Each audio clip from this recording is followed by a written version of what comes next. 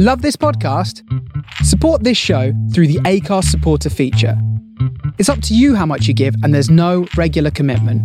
Just hit the link in the show description to support now.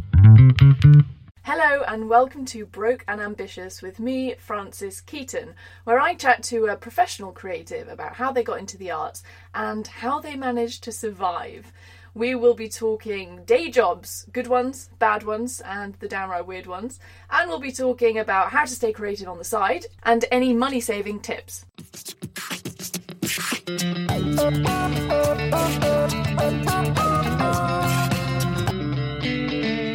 My guest today is the actor Orlando Brooke. Orlando trained at the Arts Educational School and the Birmingham School of Acting. His CV includes TV and film credits such as Disobedience with Rachel Weisz, the recent BBC adaptation of Good Omens, as well as stage, radio and commercial appearances. Other screen credits include Channel 4's The Inbetweeners, BBC's The Song of Lunch, and Channel 4's Jack Whitehall Investigates. Orlando also writes sketches, performs comedy as a goblin, and is writing a novel. Here's my conversation with Orlando Brooke. Hello, Orlando. How are you? Hello, Francis. I'm very well, thank you. How are you? Yeah, I'm pretty good. This is the first podcast of the series. I say series lightly. I've done 3 episodes. But this is the first podcast where we are in isolation. We're in lockdown. You are in lovely Dorset. Dorset. Where there's nothing but sheeps and cows and, like, the odd little farmer. Brilliant. Are you in the house that you grew up in? Yes, I am. So we've been here for 31 years now. Does that mean there are a lot of memories? Yes, there are lots of memories. Plenty of good ones, a few sad ones. Because you're in the house where you grew up, it must bring you back to, I suppose, where it all began, Orlando. So you're an actor by trade? Yes. And were you always into acting? How did it start? So, for me, it started when I went to watch my sister dancing. She was 5 and I was 3. And I said to my mum, I want to do that. So one day I got up and started jumping around and eventually ended up in the same class as my sister. And then from there I just became absolutely crazy for dancing and ballet, tap, jazz, everything under the sun really that you could think of. And then I started acting when I was at school because I realised that probably wasn't quite cut out to be a ballet dancer. By the age of 14 I realised that I wasn't flexible enough. But dance gave me an incredible grounding for everything acting because you've got to have that physical dexterity to, really get into a character. Absolutely. And that's actually what I think whenever I see your performances. I've watched you and I thought, such dexterity, such poise. Well, thank you. Thank you very much. That's so interesting. So you started out doing dance and then got into acting. And did the dancing give you a lot of confidence so that you kind of got all the roles in the school plays? Yeah, I mean, by and large, it gave me a lot of confidence, but I think I was very sort of drawn towards performing and being on stage. I used to do a lot of pantomimes when I was quite a bit younger.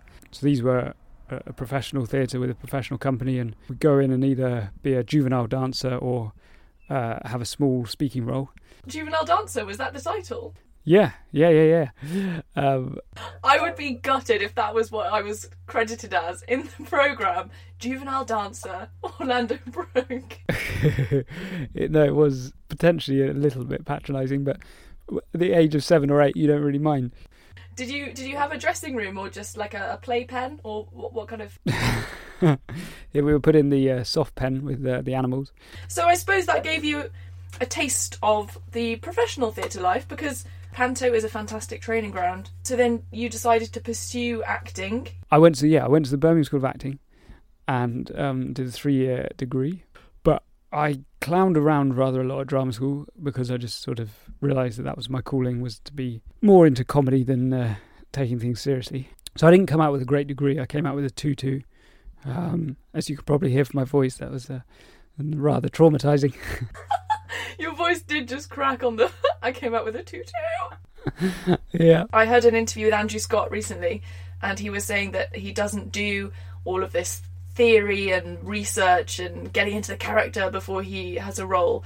He just plays, and he says that when you see children, they're like, okay, now I'm going to be an astronaut. That's how it should be. So, if anything, I think that you got the degree you should have got if you're being an actor. Am I right? I think so. I think it's much more interesting to, as Andrew Scott says, just play, not worry about the technicalities and just see what comes out with your intuition. And then did you find it easy to get into the career once you graduated? I was quite lucky in a way because I managed to keep myself busy with lots of acting projects, but I didn't get snapped up and go straight into a soap or West End play or anything, so it was, kind of scraping the barrel somewhat to begin with, but, exploring the opportunities that gave me alongside acting. And you have had some brilliant acting roles. Care to share some of your highlights? Oh, golly.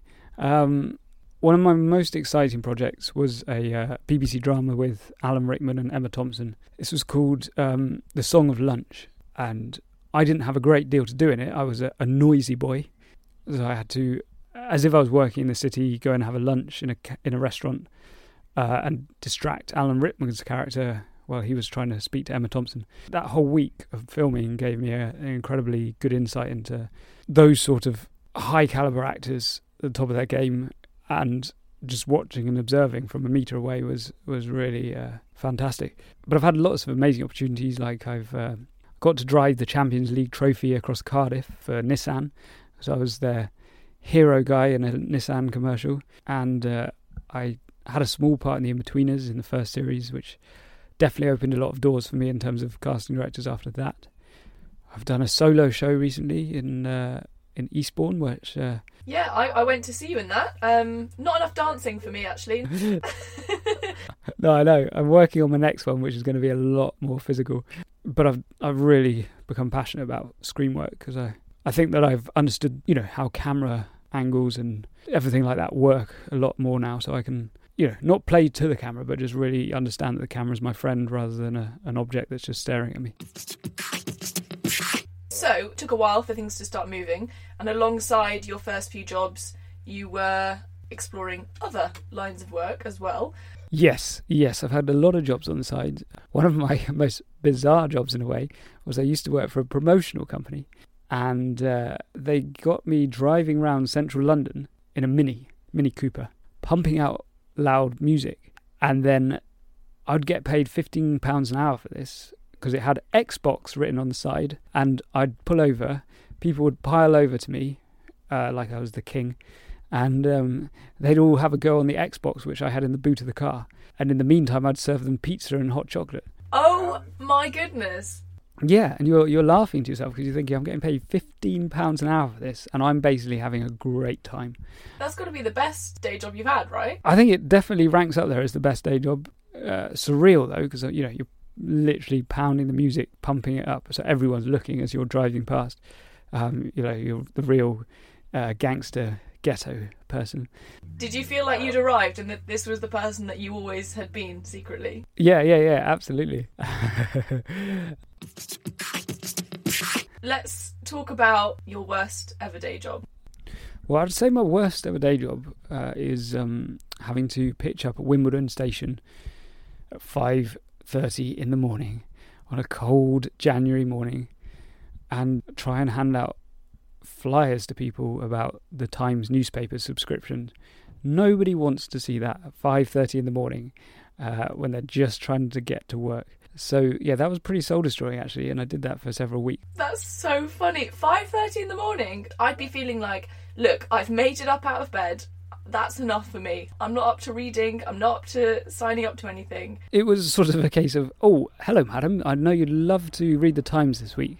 And there was also a case of trying to, make it a bit more witty. Oh, it's raining today. You could use this as an umbrella. Or have you run out of loo roll? Here's your Times subscription paper.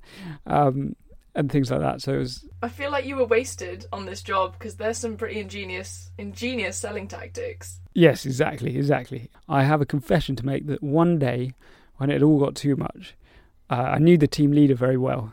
So we put the pieces of paper in the van, drove off to my flat, had a sleep for 3 hours, then went out again and ditched all the papers in a recycling bin.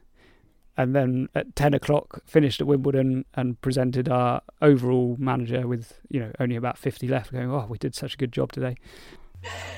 Okay, I love that. I mean, okay, I have so many questions. Firstly, you did this multiple days. This wasn't just a one-off. Yes, no, this was probably about 3 or 4 weeks. What? every morning. Orlando. Yeah, I know. I feel like you did the most sensible and well-mannered rebellion ever. Some people might be like, oh, let's ditch these and go to the pub. And you're like, we'll go home and have a sleep for 3 hours. And then we'll come back, we'll recycle the newspapers. And then we will return to our boss. I just love that. Yeah, I mean, I thought it was very responsible. And, everyone was happy at the end. Well, let's never think about that awful time again. Just the words 5:30 bring me out in a cold sweat. So that was your worst day job. And what has been your weirdest day job? Yes, recently I don't know if you know the actor Luke Ireland. Yes, he's been on the show before, actually. Brilliant. Yeah, Luke is a very good friend of mine. He asked if I'd like to be involved in an immersive theatre gig that he was doing before Christmas, which was called Miami Vice Christmas Party. And we had to pitch up and welcome these guests in who were coming for their Christmas party in rather a hostile manner. So we'd both have guns and we'd both have fake guns, obviously. But we'd have the authority to stop them and find out if they knew where Santa was. Where's Santa? Where's Santa? Have you seen Santa? Christmas is ruined without Santa. Oh, can we just say Orlando is available for American roles? Yes.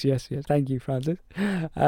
So we had a whole night of tomfoolery like that, in which we could play around a lot, improvising and stuff. But we got some very weird looks from people. Other people were very on board for it, and we had to serve them key lime pie and generally have a fine and dandy night while we were slowly propping up the bar as well, because we weren't meant to. But we could sneakily have one of their drinks when they weren't looking. And so, yeah, that was one of my weirdest recent jobs, but also a lot of fun. Didn't you do this one night and then you saw one of your friends who was actually one of the people enjoying the experience? Yes, that's right. Jeremy Gomez, if I can use his name, is a very good friend of mine who happened to be there for his work Christmas party, and I was frisking people for cocaine and things like that. At the moment he walked through the door, and there Jeremy stood right in front of me with his eyes agog, looking very puzzled as to what I was doing at his Christmas party. And probably looking very guilty as well, wasn't he? Yes. I mean, he's always guilty. No, it was a wonderful moment. And that kind of raises the whole, the issue that we have as creatives doing side jobs, that we see our friends, they're just enjoying and being entertained, and then we're doing the entertaining, and we're like, this isn't my real job, but, I have to do it to pay the bills. Yeah, precisely. I mean, I know what a fantastic actress and stand-up you are, but I hadn't ever seen you on your day job, and your day job was, you were absolutely rocking it as a tour guide. Well, but I was thinking, this is Frances's bread and butter, but she's also incredibly gifted as a performer, and that's where we really want to be seeing her. Oh, Flashery will get you everywhere, Orlando. Thank you. Brilliant. Okay, so they are a fine collection of day jobs. I have to say, both that one, the immersive, and the driving a car around, giving out hot chocolate and pizza and Xbox games, they sound like the best jobs ever. Yeah, I mean, I cannot complain about a lot of these jobs. And you're thinking, wait, I'm just getting paid to mess around here. For when the times are tough, how do you manage to save money? And do you have any tips to our fellow creatives? Yeah, I think the best tip I would say is seek cheap places. Everyone likes to go out for a bit of socialising, etc. Just go for that little coffee shop that isn't pretentious and that isn't charging an arm and a leg. Or, even better, meet in a park with a mug of thermos. With a thermos. A mug of thermos. Just see if you're listening or not. Or, even better, if you're confident and know that person well enough, you could invite them around your house or vice versa, and then you've got your own rehearsal space there. So, I mean, I mentioned Luke Ireland earlier, but we're often coming around each other's houses in pre-lockdown time to rehearse and, prepare our next bit of craft. Yeah, I've often wondered about that, because sometimes Luke comes back from your house and his collar will smell of your aftershave. Yeah, I didn't want to reveal that. Okay, that's a lovely tip, because I feel like you're saving money on rehearsal space and coffee, but you're also deepening a friendship. Yeah, precisely. And I really think friendship for me is far more important than work. But also, the more friends, acquaintances, colleagues you make and rub shoulders with, the more chances further down the line somebody will think of you and go, oh yeah, I remember so-and-so, and I used to work with them, and I used to do whatever with them, and they have a, convivial approach to work. Let's get them on board for this project. It's true, yes. You do widen your net with all of these. Take everything as an opportunity. Yes, precisely. And okay, one tip I would definitely advocate, and I've fallen foul of this many times, so I would say do the opposite. Don't offer to buy 4 or 5 actors a drink, because that is tantamount to a credit card disaster.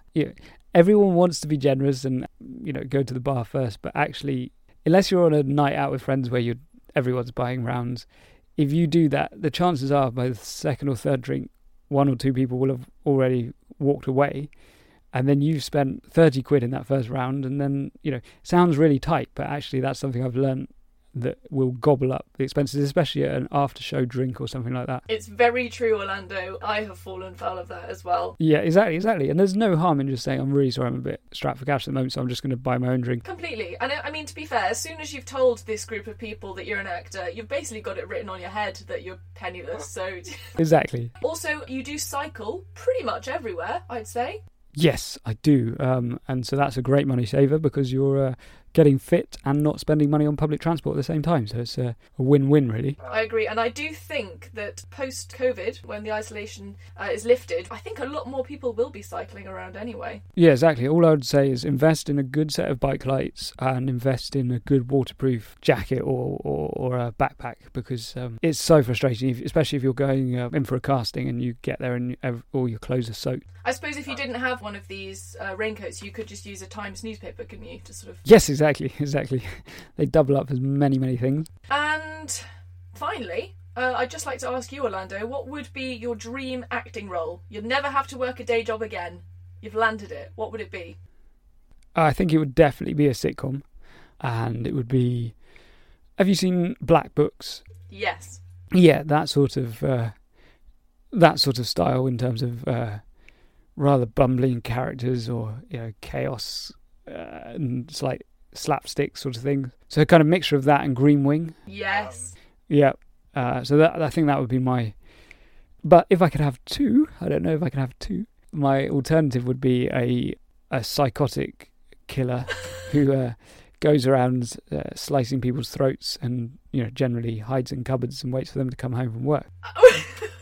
Okay, complete contrast then. I did not see that coming. No, I didn't either. And then I suddenly thought that is actually a job that I would like, because you get hands-on gore and everything like that. And I've worked with a few gore effects before, and it's a lot of fun. I can imagine a perfect role for you where you're a psychotic killer, as you said, but no one suspects you because you spend your day driving around the streets of London in this really cool car with Xbox on the side, and you're just giving people free hot chocolates and pizzas.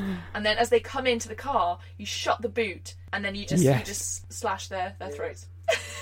And then I drown them in hot chocolate and squidge pizza down their throats. Have you seen Happy Valley? Yes, I love Happy Valley. So the James Norton character is the role for me. I would love that sort of role. Oh, he's brilliant in that, isn't he? Well, thank you for sharing that, and I'm sure you will get those roles, all of them, in time to come. Thank you so much for coming on to Broken Ambitious today, and I hope that you have a wonderful rest of your lockdown. You're welcome, thank you. And today is consisting of watering some vegetables, climbing up onto a roof, and trying not to fall off it, because I did the other day. I actually fell off some scaffolding and landed in a rose bush.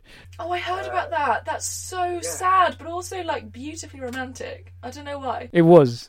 Yeah, I didn't manage to pick any roses at the same time, so the lucky lady won't get any there. Thank you so much for coming on, and thank you for giving me something to do during lockdown. Oh, you're welcome. And I'm just going to try and get my cat to speak to you very quickly.